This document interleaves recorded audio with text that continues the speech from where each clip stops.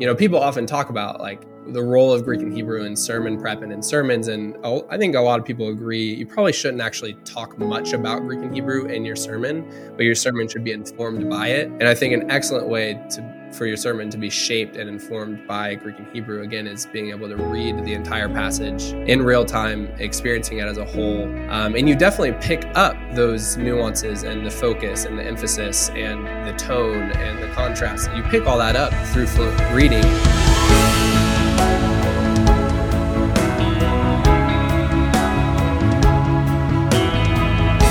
Hey everybody, welcome to another episode of the CPT podcast. I'm Zach Wagner.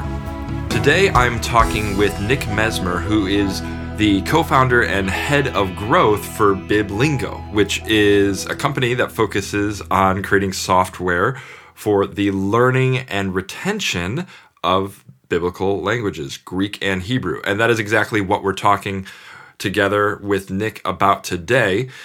How biblical languages are taught, how language acquisition works, and how what his company is doing can address some of the challenges and shortcomings even associated with how languages are taught and acquired for Christians and pastors. Let's get right into the conversation.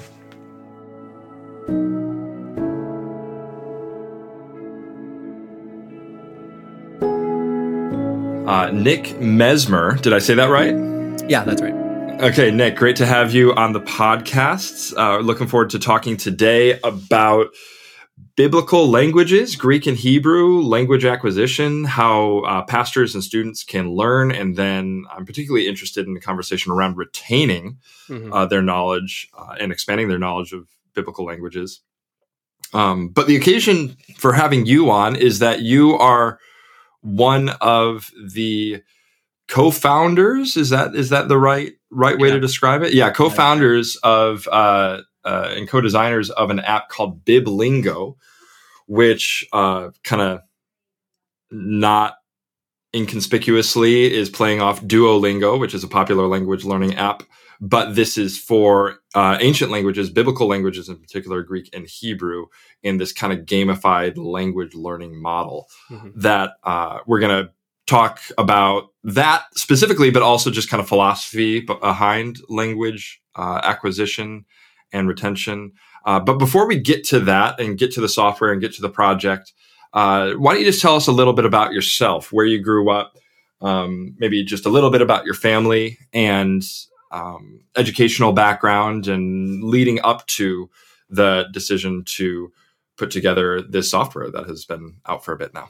Yeah, absolutely. Thanks for having me. I'm really excited to be on and talk about this kind of stuff. So, my name is Nick Messmer. I currently live in the Atlanta area with my wife, Lauren, and we have 3 daughters.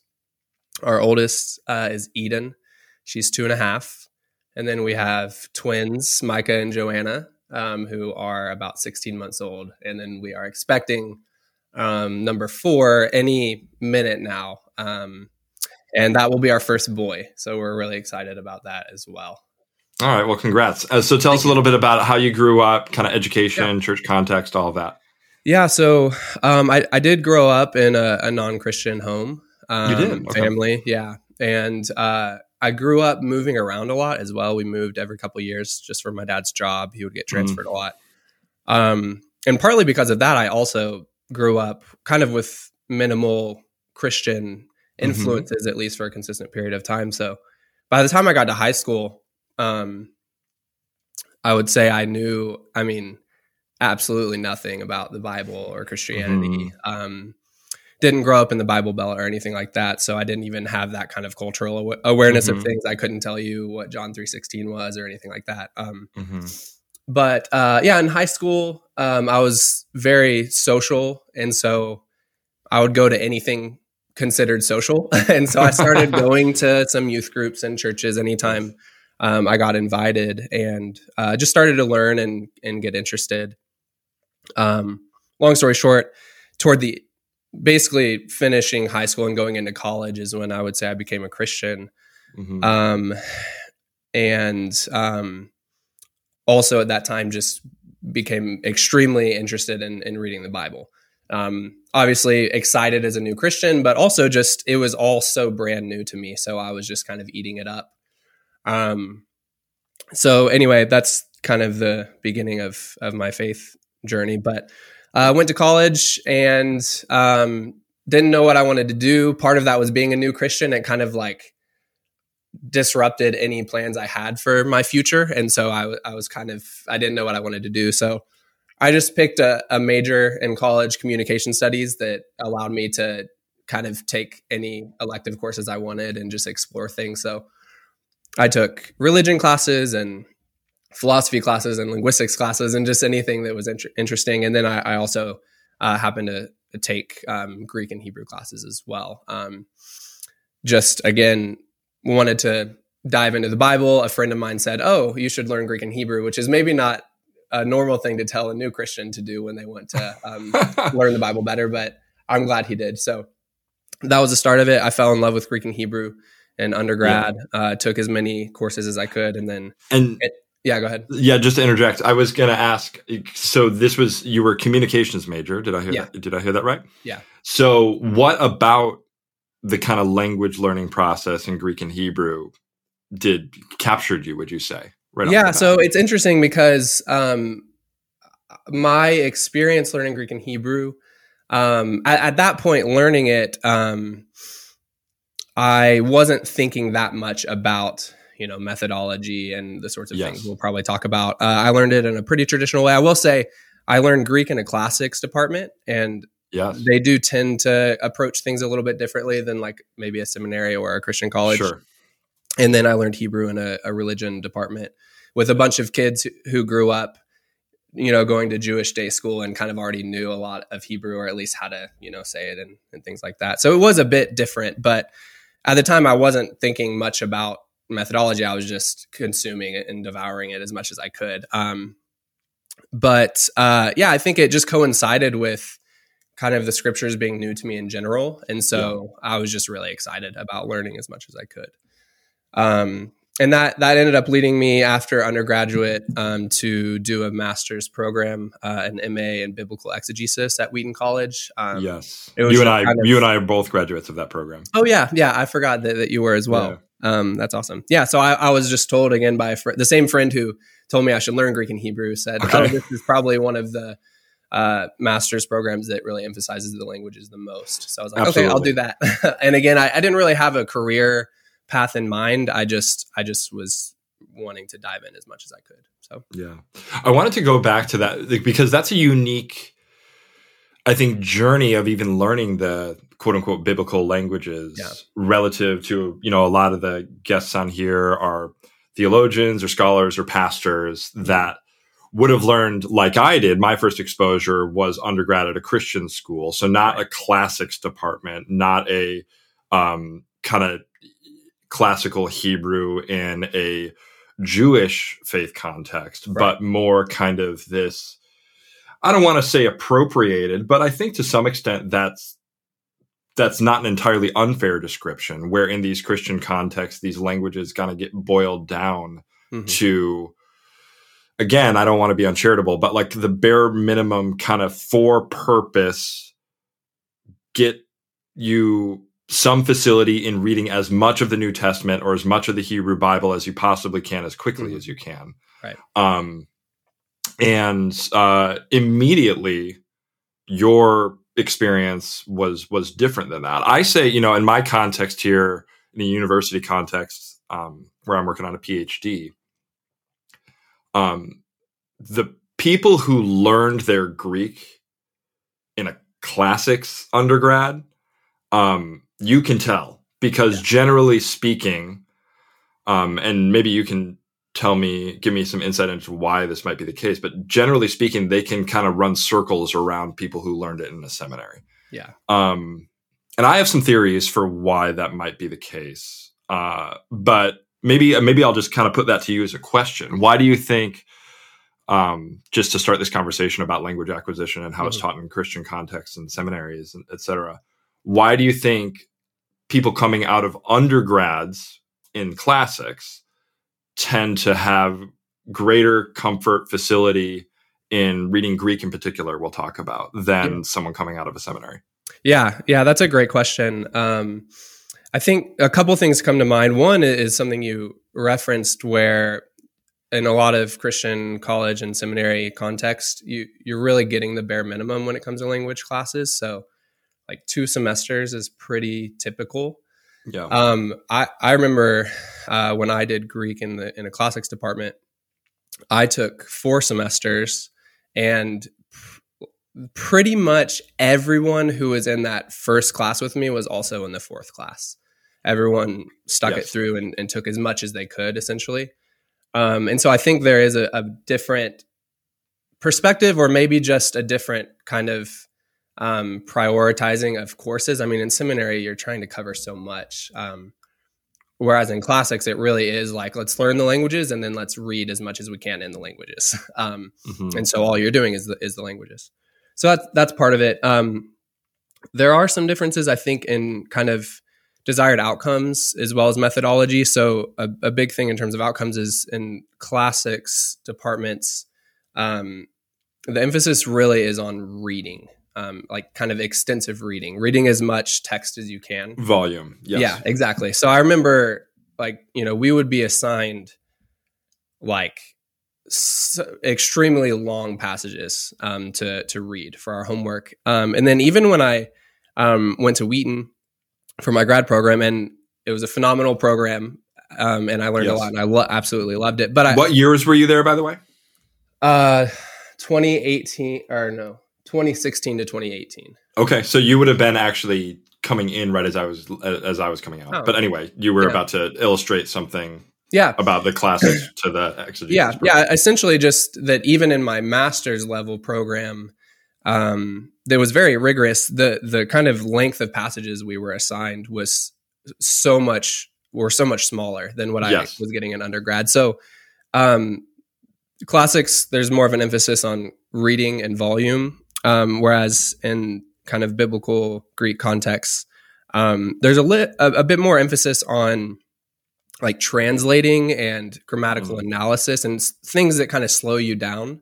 And they can be good things because you're trying to go deeper, but you do miss out on that ability to sit down with a text and just read it and actually understand it.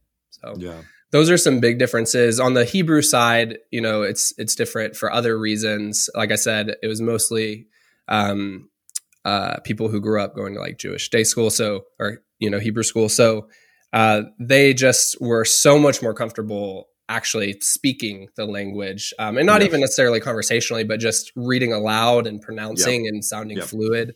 And that might seem like a superficial thing, but it actually is really important even to the reading process. Just having that comfortability with the language. Yeah, because it strikes me, and to their credit, many of my professors in undergrad and grad school would, ask us to read aloud. They know about auditory learning and this sort of stuff, and getting a feel for the rhythm of, I was about to say paradigms, but even just hearing the spoken language, because you I think a lot of anybody who's even going back to high school, if you learn a language, I imagine a lot of people have kind of like tattooed in their brain the kind of endings for the present tense in Spanish or German or whatever that is, just because you say them in rote. But I'm getting sidetracked a little bit here. The point being that in my context, educational context, there was very little opportunity to even speak it aloud. That was not emphasized for the most part. And then almost no emphasis on producing the language, which I know is something that's a big part of what you're doing with Biblingo. Right. And I think a lot of trends in language acquisition, even with ancient languages and quote unquote dead languages, is trending in that direction too. So we'll get to that. But for now, maybe just kind of continue in your kind of journey. So you did a master's at Wheaton. and finished that up. Did your comp exams. I'm not sure if your comp exam was the same one I did, where you get 10 verses and then you translate it and parse, and then you have to write. What was your? Yeah, actually, look like? My class was the very first graduating class where they switched to a either comprehensive exam or submitting like a dossier.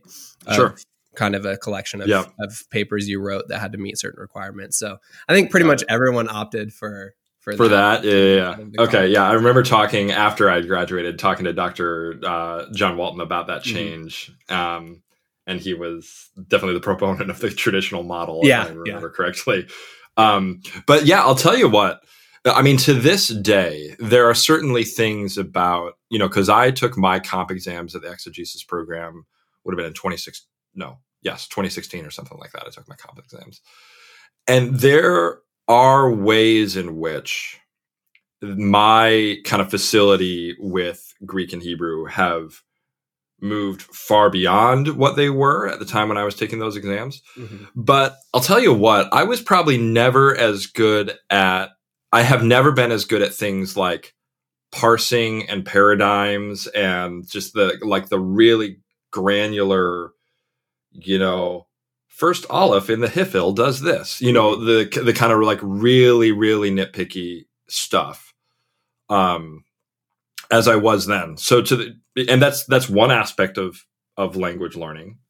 So credit to that model and that program. But man, that stuff can fall off real quick. Yeah. So yeah, let's continue on with you. So finish that program, and then what happened next? Yeah. So like I said, I wasn't really super career minded in general, but specifically with the program as well. So during the program, I was a couple of my friends had started a business, like a marketing business, and I just did part-time work for them writing because I enjoyed writing. So I was like writing content for them.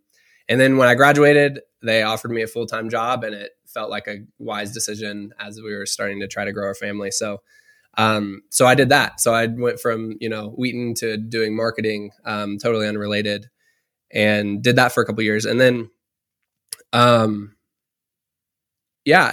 I guess relevant to the story is I just experienced what I think most people experience. It was very hard with a full-time job and a growing family to keep up with the languages and spend time doing them. And so I definitely saw, some atrophy. In fact, I took a year off between undergrad and the grad program. And even in that year, saw a lot of atrophy in the languages, to the point where I basically, had to, because I took a year off, I had to actually take like placement exams when I went to Wheaton. And I just had to cram like crazy to pass those, to get credit for what I actually did in undergrad. And then again, when I was just working, similar experience. And so really, kind of what happened next was just, that same friend I've mentioned, who recommended learning Greek and Hebrew and then recommended Wheaton, kind of came to me and started talking to me about some of his experiences with, he was, all this time already knew Greek and Hebrew, was very, very, very good at Greek and Hebrew, but kind of came to me and shared that he was kind of learning a new way of doing Greek and Hebrew. And so he had, his kind of short version is he had studied linguistics and then moved to Jerusalem to do a PhD in Hebrew linguistics. And while he was there, he did some of these programs that really only exist in Jerusalem, that are kind of these immersive programs for Greek and Hebrew, where you literally sign up for like a 6-week course or something, and you only speak in Greek, biblical Greek and Hebrew the whole time. Classical. Yeah. And so you don't use any English or anything else. So very, very different. And so he was telling me about that and how helpful it was. I remember actually he came back and visited from Jerusalem one time, and was at my house, and he had to take a phone call. He said, I have a phone call with my friend every day at this time. And he answered it, and they just spoke in Koine Greek the whole time. And it just blew me away, because I'd never seen anything like it. So anyway, he at the time also had this idea, for developing some sort of platform to help basically take this experience he had experienced in Jerusalem and try to make it more accessible to people who can't, travel to Jerusalem to do these immersive programs. And it seemed like, an app or a software program was kind of the best way to take that immersive environment and make it more accessible. So he had this idea for Biblingo, and I kind of, was very interested in Greek and Hebrew, but also was getting some like business experience. And so he brought me on to try to make it happen. And so that was about, 3 or 4 years ago now. Okay. Well, the software launched how long ago? I'm so bad at timelines, but I believe we launched over a year. Yeah. Yeah, for sure. I think we launched the kind of initial public version in July of 2020, actually. So almost 2020. Okay, so it's been that long. Okay. Yeah. So probably maybe a little over a year ago is when I started seeing things about it and hearing about it. And then recently, within the past couple of months, you've launched a mobile app version. Right. Yeah. So previously it was just like a web application. So you just used an internet browser, and it was really designed for like a laptop, like a larger device. It didn't work very well on mobile.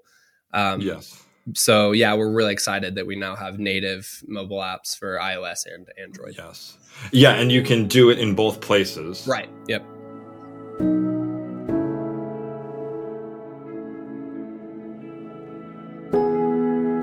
Hey everybody, just a quick preview of our annual theology conference here at the Center for Pastoral Theologians, which we will host in Chicago on October 23rd to 25th.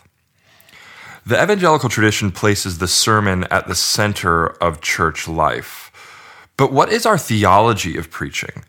Does it root the sermon in the miracle of God's word proclaimed, or in human persuasiveness and personality?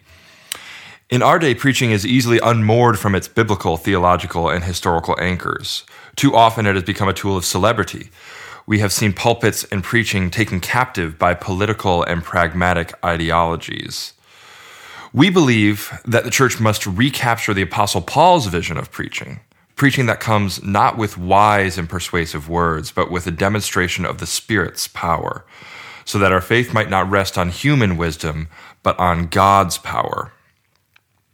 This work will move us beyond homiletical technique. It will challenge our confidence in our own capacities and call into question methods that have subtly shaped our vision of the sermon and elevated human power. Church leaders must remind ourselves again that we are, first and foremost, servants, both of God's word and of God's people. We invite you to join us at the Center for Pastoral Theologians 2023 conference, Power and the Pulpit, Recovering a Theology of Preaching. We'll be helped by speakers such as Reverend Dr. Charlie Dates, Matthew Kim, Nicole Martin, Kevin Van Hooser, Jeremy Treat, Jennifer McNutt, special guest Mike Cosper, Caitlin Beatty, JT English, Trig Johnson, Jim Samra, Eric Redman, and a whole bunch of others. It's going to be a great conference where we will gather together to seek wisdom and share insight about this important act that we do as pastors and as the church every week. Once again, we invite you to join us for the CPT conference, Power and the Pulpits. You can learn more and sign up to secure your spot at cptconference.com. We, rather than kind of spending time talking about the kind of details of the app, which, I picked it up, maybe I did like a good, like a Black Friday sale that you guys did, if I recall, or I guess this would have been like a Cyber Monday something. And I said, okay, I'll try this. Partially because, in my PhD program, I'm acquiring German for the first time. Mm-hmm. And I have my kind of like German theological reading courses that I do where they're kind of like fire hosing you with grammar, mm-hmm. and then trying to give you as much relevant vocab to just kind of cram, just to, again, bare minimum. Mm-hmm. And that's not all bad. Not everybody has, unlimited time. But I was supplementing that with Duolingo Right. in German, kind of learning some more conversational German, trying to get more comfortable with sentence structures and things like that. And then I saw this and made me think, well, I do this for German. I can drill vocab and read as I try to, but there's always going to be things, even in a PhD program, that kind of demand your attention, a lot of secondary source reading. So it can be difficult even when it's your quote unquote job to be able to read Greek. You can very easily not spend very much time reading Greek. Right. So I picked it up for that purpose and have found it just super, super helpful, and I just, if nothing else, and it is much more than this, if nothing else, as for me, a kind of consistent grammar review, as well as a kind of daily rhythm of practice and reading. So that's kind of, I guess, my commercial for it. And I will talk about the way, I think, and hear any thoughts that you think on how this might be relevant for students and pastors in particular. But I wanted to talk about some of the philosophy, the language acquisition philosophy. We've kind of hinted at this in a few places and talked about your friend with this immersion program. What would you identify, and again, we've talked about this a little bit already, as some of the downsides to kind of the way Greek and Hebrew learning is approached in a lot of seminaries and grad schools for Christians and scholars and pastors, or aspiring pastors, perhaps we'll say. And then what about your guys' project is different, and how is it seeking to address some of those? Yeah. There's a lot there. I think maybe just to give a little bit of a lay of the land, because we've talked a little bit about my experience with classics and stuff like that, but I think it's not an exaggeration to say that 99% of courses and resources for biblical Greek and Hebrew out there use what's called the grammar translation method. And there's some variation in exactly how that plays out, but by and large, everyone's using some version of this method that's called the grammar translation method. And anyone who's listening who has tried to learn Greek and Hebrew because of that, 99% has probably used that method, even if they haven't ever heard that term, grammar translation method. And like you alluded to, in fact, even people who maybe took Spanish or French in high school, there's a chance that they've experienced this as well. It's, in terms of modern languages, it's kind of increasingingly becoming less prevalent, which maybe we'll talk about why, but at least 20 years ago, it was much more prevalent even for modern languages. And so kind of the gist of the grammar translation method is you learn features of the language, and you learn how to label and describe them. So, there might be a verb ending, and you learn, okay, this verb ending, we call that the present active indicative, or when the verb has this form, it's called the present active indicative. And then you get a description. Here's what that means. Present means X, Y, and Z. Active means X, Y, and Z. Indicative means X, Y, and Z. So you're learning to describe features of the language.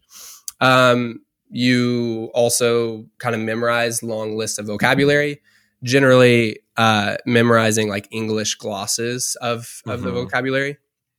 And then what you do is you take all of that and you try to translate, usually sentences. So, you have a sentence and you look at it and you see that ending and you're like, okay, that's present active indicative. Here's what that means. Here's how I should translate it based on that.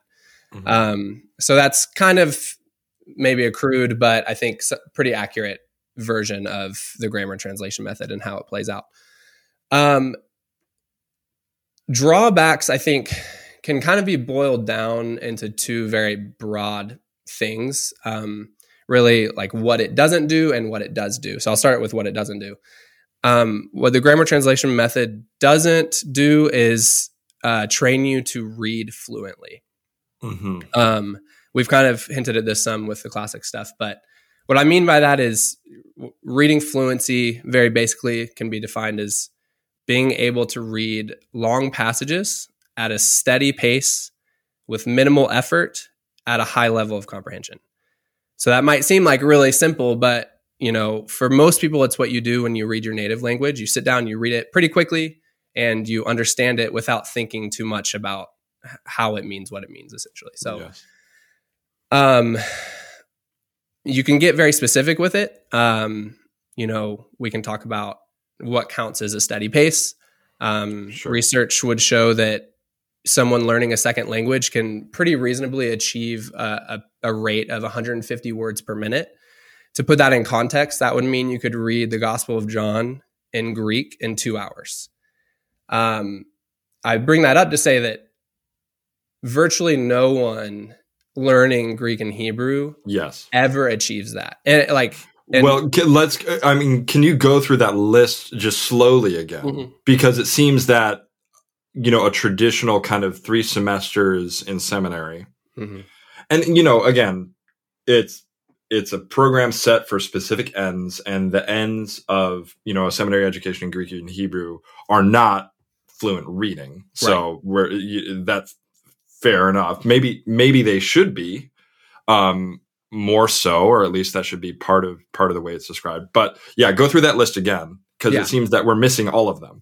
Right. So the way I said it is being able to read long passages at a steady pace with minimal effort at a high level of comprehension. Yeah. So I mean, 0 for 4, it seems to me. Right. We're reading short passages excruciatingly slowly, with a lot of effort and some choppy comprehension is, I think, probably, again, 95% of seminary grads experience with the original language. Right.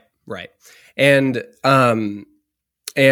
yeah, so if you look at like the linguistics literature on reading fluency, a lot of it will talk about like the components of fluency being speed, automaticity, which is a fun one, and like accuracy, essentially. So speed is what I mean by steady pace. And then automaticity is really that with minimal effort component. Mm-hmm. Automaticity refers to low cognitive effort. And a big reason that you don't get that, for example, with the grammar translation method is everything in the grammar translation method, you're learning Greek and Hebrew in terms of English. So you're learning English glosses for Greek and Hebrew words, and you're learning English descriptions of the language features. And so when you sit down to try to read, every step in the process is from Greek to English to meaning. So you kind of have to route everything through English.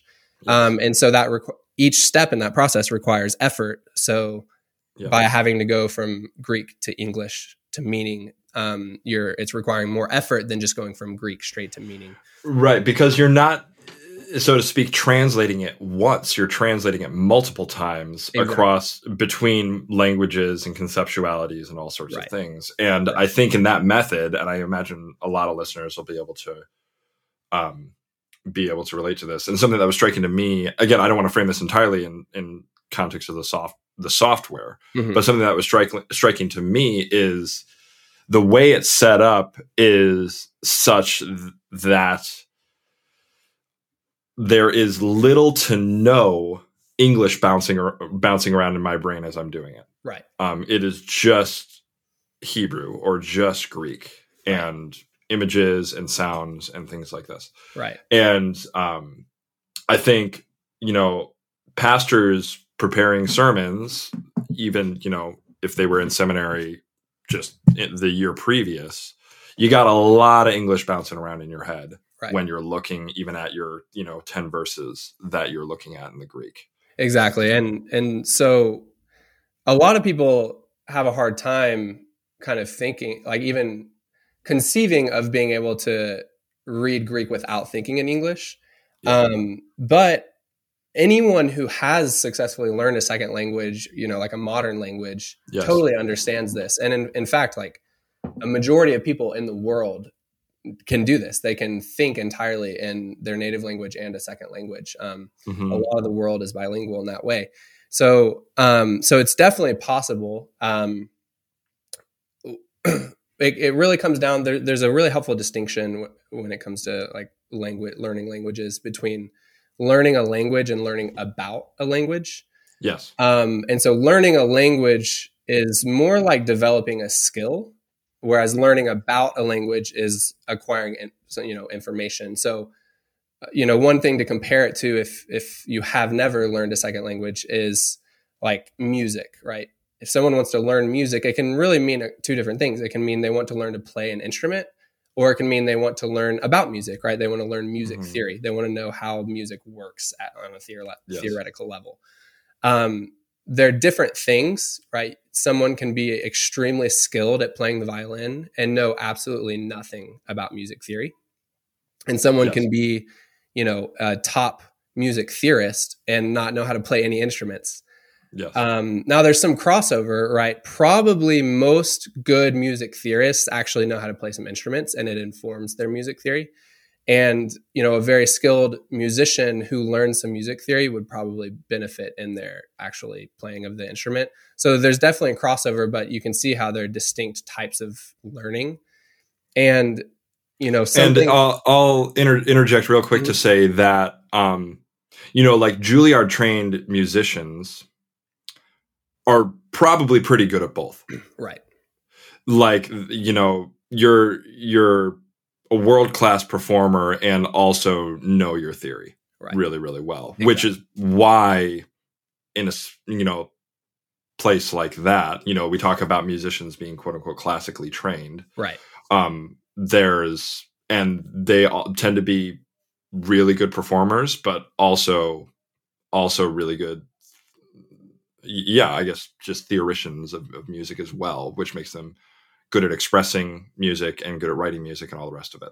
Exactly. So that's a really helpful analogy. I like that a lot. Yeah, exactly. And you can kind of like pick your favorite analogy. You can do the same with sports. You can be very skilled at a sport, or you can be a very good coach and not be very skilled. So it kind of breaks down in a lot of ways, or works in a lot of ways. But the way it crosses over is something like reading fluency is more like playing an instrument, right? Yes. I mean, we often use the word fluency for things like that. Like you're a more fluent player, right? It takes little effort. There's a lot of flow. It's things like that. Whereas the grammar and translation method is a lot more like a music theory class where you're learning a lot about the language, but you're not getting very skilled at using the language, whether it be for speaking or reading. Reading is a language skill as well. Before we go on to the kind of solution, quote unquote, to the kind of downsides of the grammar translation method as you've described it, I wonder if you could kind of give your pitch to someone who is a pastor, maybe doesn't regularly even look at the original languages anymore, or they have their lexicon and they kind of look it up when they're curious about some word and get their BDAG on or get their halot on. And that's kind of the extent of it for them these days. Or someone who's in seminary aspiring to pastoral ministry. Give your kind of pitch to someone who's like, yeah, the grammar and translation method kind of seems fine for what I do in church ministry. And, and I don't hear you saying that everybody needs to become like proficient readers or of Greek and Hebrew, or it's a waste of time for them to ever even study it or think about it. I don't hear you saying that. But why should a pastor or an aspiring pastor consider whether acquiring this skill, not just the knowledge, this skill of reading fluency might be helpful or relevant or even fun for them and useful for their ministry? Yeah, that's a really great question.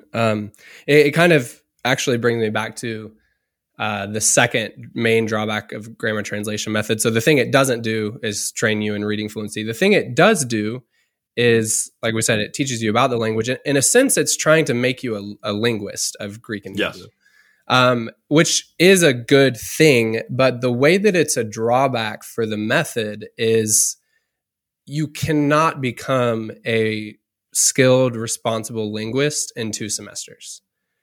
Yes.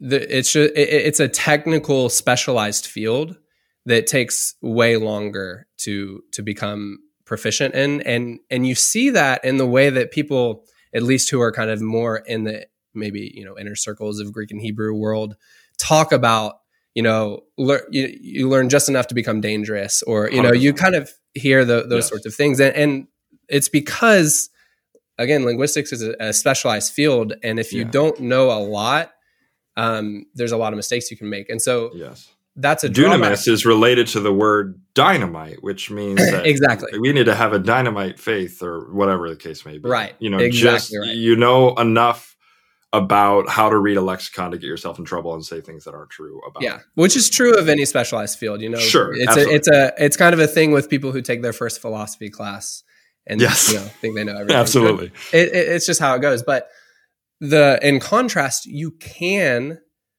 become a fluent reader in 2 semesters to some degree. I mean, it's similar again back to the music analogy. Like, you're not going to become a skilled music theorist in 2 semesters.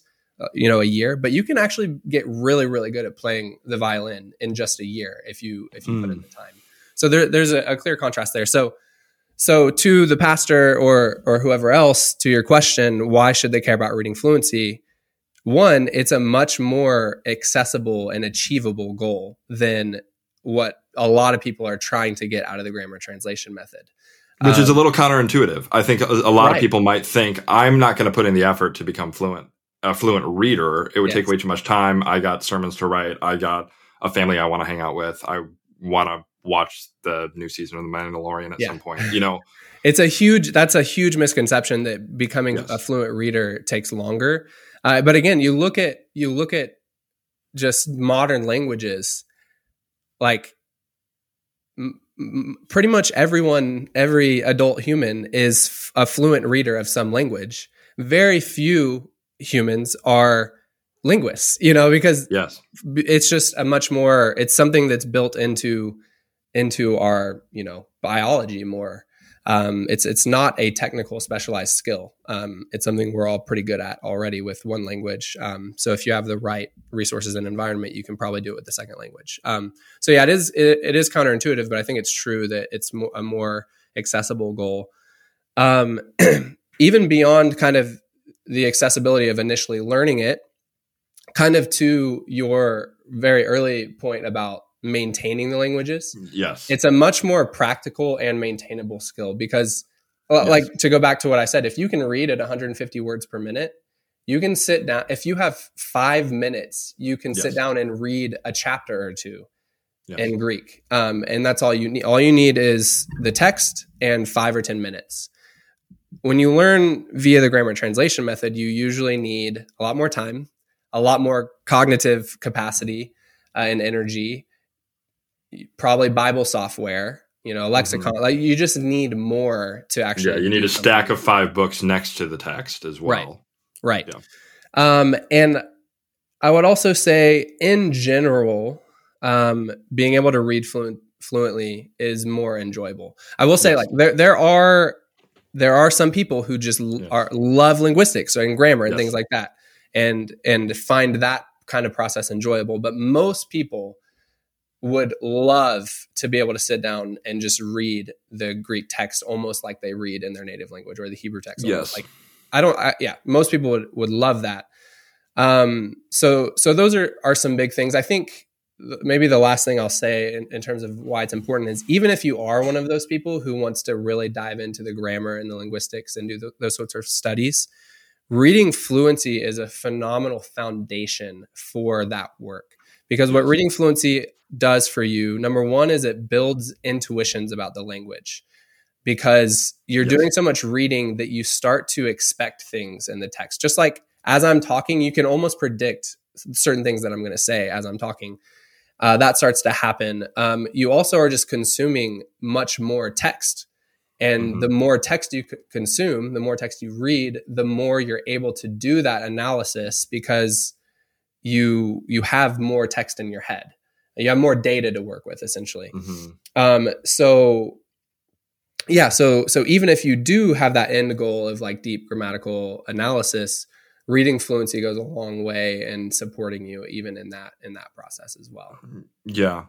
Something else I thought of, I love all that. And something else I thought of just listening to you talking was, I think there's this misconception, particularly people who are taught the original languages for purpose of preparing sermons, that the task of quote unquote exegesis is all about the grammar and the granular kind of, verbal aspect. And can the present tense be something that's continuous? And could this form, it's an imperative, but it could also be read as an indicative because that happens in the second plural here, or, this is a proleptic aorist, which means it doesn't necessarily have to be, all of these things that I think we associate with the skill set of being a responsible exegete.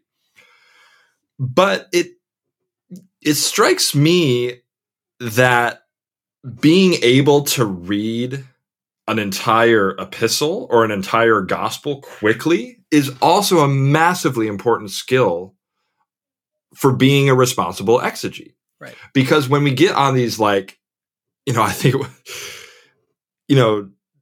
John Piper once upon a time did, 40 sermons on Romans 8 or something, or, he just geeks out on Romans 8:28 and he does 4 sermons on that one verse. And, he's doing theology and whatnot around it, and that's fine. But man, he's going hard at that grammar and translation bit. Yeah. And not to say that he's not respecting the context of the epistle or anything like that, but there's definitely a forest for the trees thing going on here, or a trees for the forest, whatever direction you want to go.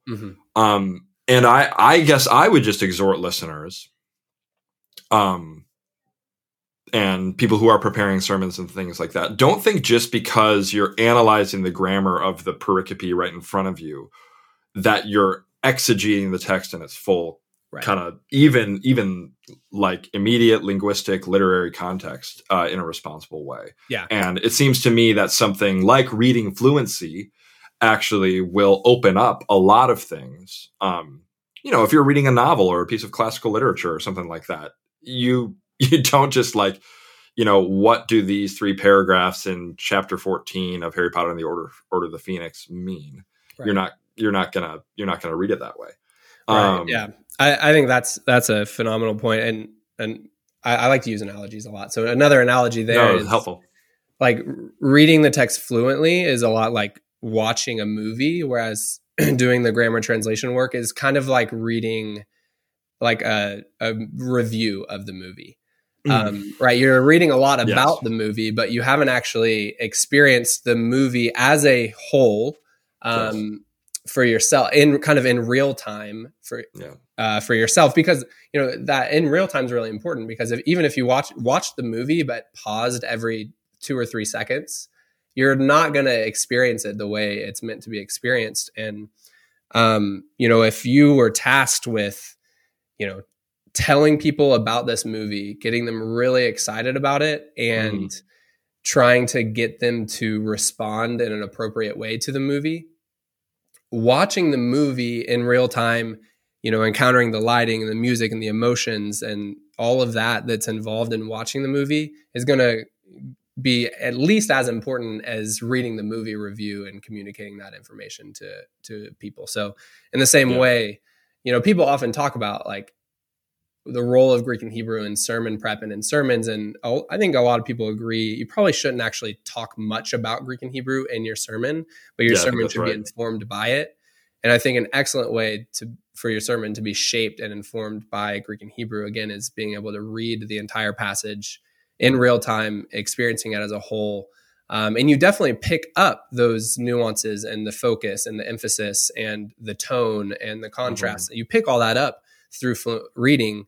And then maybe you dive in deeper with some grammatical analysis here and there. But even that, reading fluently often will alert you to the things that you should dive deeper on, better than not being able to read fluently.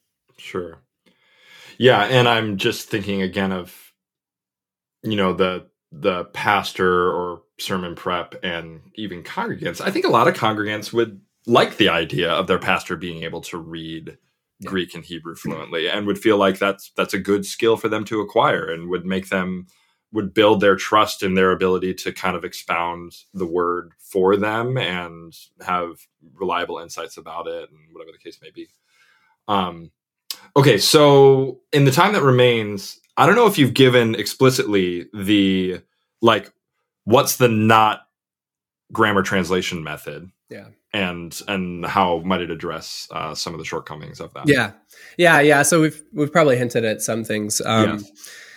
Just to kind of the terminology, the kind of alternative, a lot of people will call something like the communicative approach or the living language approach or something like, just in case people want to kind of look into it. There's variation even within that. The biggest thing that unites kind of these alternative approaches is that people are basically just trying to take modern second language acquisition research that's generally being applied to modern languages, and we're trying to apply those to ancient languages. In terms of, what I think and kind of how we approach things at Biblingo is we generally follow a framework kind of pioneered by a second language acquisition scholar named Paul Nation that he calls the 4 strands of language learning. And I'll just run through them very quickly. The first one is meaning-focused input. So input simply means you are, receiving input in the language. So that can either be through reading the language or listening to the language. So it's input. Meaning-focused basically means that you are focused on the message that input is trying to convey, rather than being focused on the features of the language. In other words, how it's conveying that message.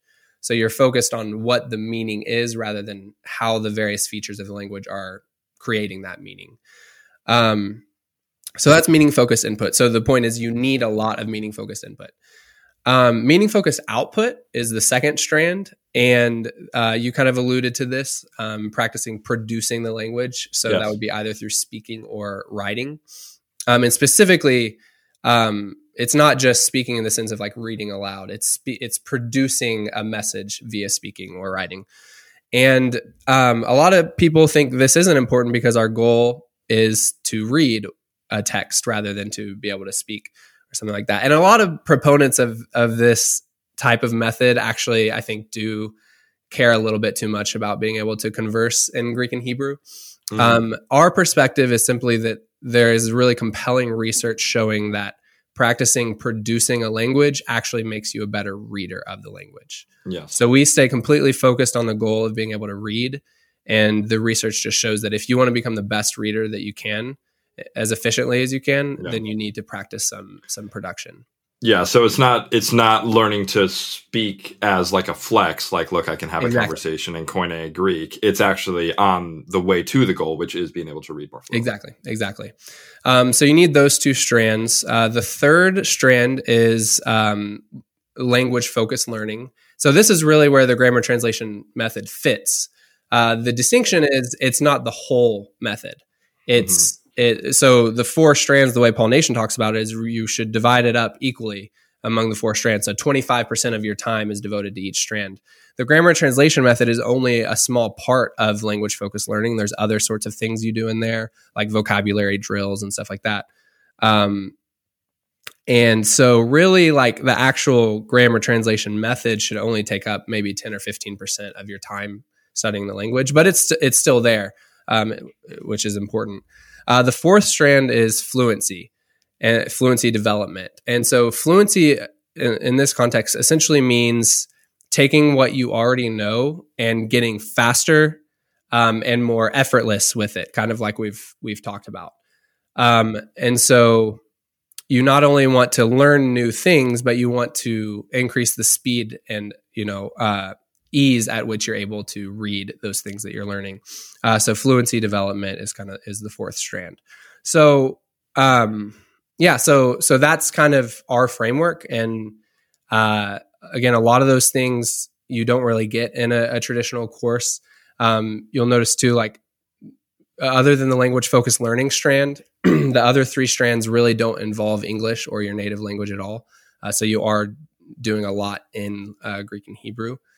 So that's kind of the framework that we use. Yeah, that's great. Like I say, I'm a true believer, and if nothing else, I don't know if you need to be all nerded out on the kind of philosophy of the approach or anything like that, but as a really kind of handsomely presented, affordable, and, to some extent, if you're the person that likes being able to check something off your to-do list and having the kind of a Atomic Habits kind of spreadsheet of like, I did my Greek every day. This is a great way to do it. It seems to me that will not only help you kind of review or learn or, practice, but also develop and maintain your skill and facility in the language. So this was not a, an official commercial for Biblingo or anything like that. There's no exchange of funds going on here. I genuinely just believe that this is really relevant to our mission here at the CPT and the types of people that are listening. And I can't speak highly enough of the work that you guys are doing. And, I'm a true believer and a user and all that. And again, I'm not getting paid to say that. So, I think at any stage, whether you're just starting out or, maybe you got your PhD in theology and you left the languages way behind back in seminary, but you're pastoring and you would like to kind of brush up and expand your facility with that. I think there's all, in my case, I'm in the middle of a PhD program where it's my job to, in theory, be pretty good at this. I don't know. So that's all great. And I just really recommend this. And, Nick, thanks so much for your time. And, just to kind of finish off, where can people who are interested in learning more about Biblingo signing up? Is there a kind of try it out structure for folks who are listening? Let people know what they can do. Yeah, absolutely. You can kind of learn everything you need to at our website, biblingo.org. We offer a 10-day free trial where you can try out the program. We do something called the 10-day challenge during that trial period, where if you complete a certain number of lessons in 10 days, you get an additional 10 days. So you can get up to 20 free days. If you really take advantage of those 20 days, I think anyone who does that will be really surprised at how much they learn. Sure. Again, like you said, even if they're already very experienced with the languages, they'll see a big difference, I think. So yeah, that's where you can learn more. Yeah. To illustrate, I would say that if you went hard on this, and this is none of this conversation, I think, is to imply that it's not hard work to learn a new language. Really that is the ingredient, kind of no matter the approach is consistency and hard work. There's no way around that. But as you were talking, I do think genuinely that someone could go from a pretty basic knowledge of Greek, just for example, put 20 days in with this software, doing, a few lessons a day or something like that, and really working through it, and then be able to pick up the Gospel of John or First John and really surprise themselves on how quickly they can work through it. Yeah. So that's just I guess an added teaser. Okay. Yeah. So Nick, thanks so much. This was a great conversation. I know we kept you a little longer than I said we were going to, but really enjoyed talking and really appreciate everything you guys are doing. Yeah. Well, thanks so much for having me. I enjoyed it. Thanks, Nick.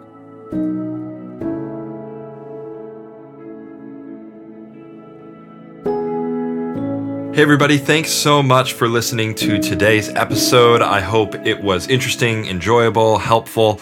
If you are interested in learning more about Biblingo or signing up to use Biblingo, Nick has offered our listeners a special discount code for 15% off from when you sign up in perpetuity. So this is not just a one-time code. My understanding is that this works forever. The code is CPT. If you enter that when you sign up, all caps CPT. I don't know if the capital letters matter or not, but there you have it. You can get 15% off Duolingo. I hope you take advantage of that.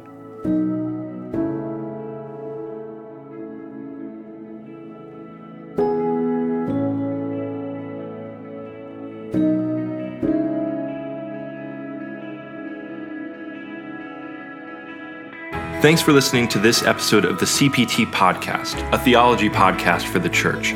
If you appreciated this episode, could I ask you to consider sharing it online with others, rating the show on Apple Podcasts, or even leaving a review? It means a lot to us, and it helps others hear about the show. The CPT Podcast is a production of the Center for Pastor Theologians. You can learn more about the CPT by visiting us at pastortheologians.com. You can also find us on Facebook or follow us on Twitter. Our producer and editor is Trenton Jones. Our music was composed by Andrew Gerlicher. I'm Zach Wagner. Thanks for listening.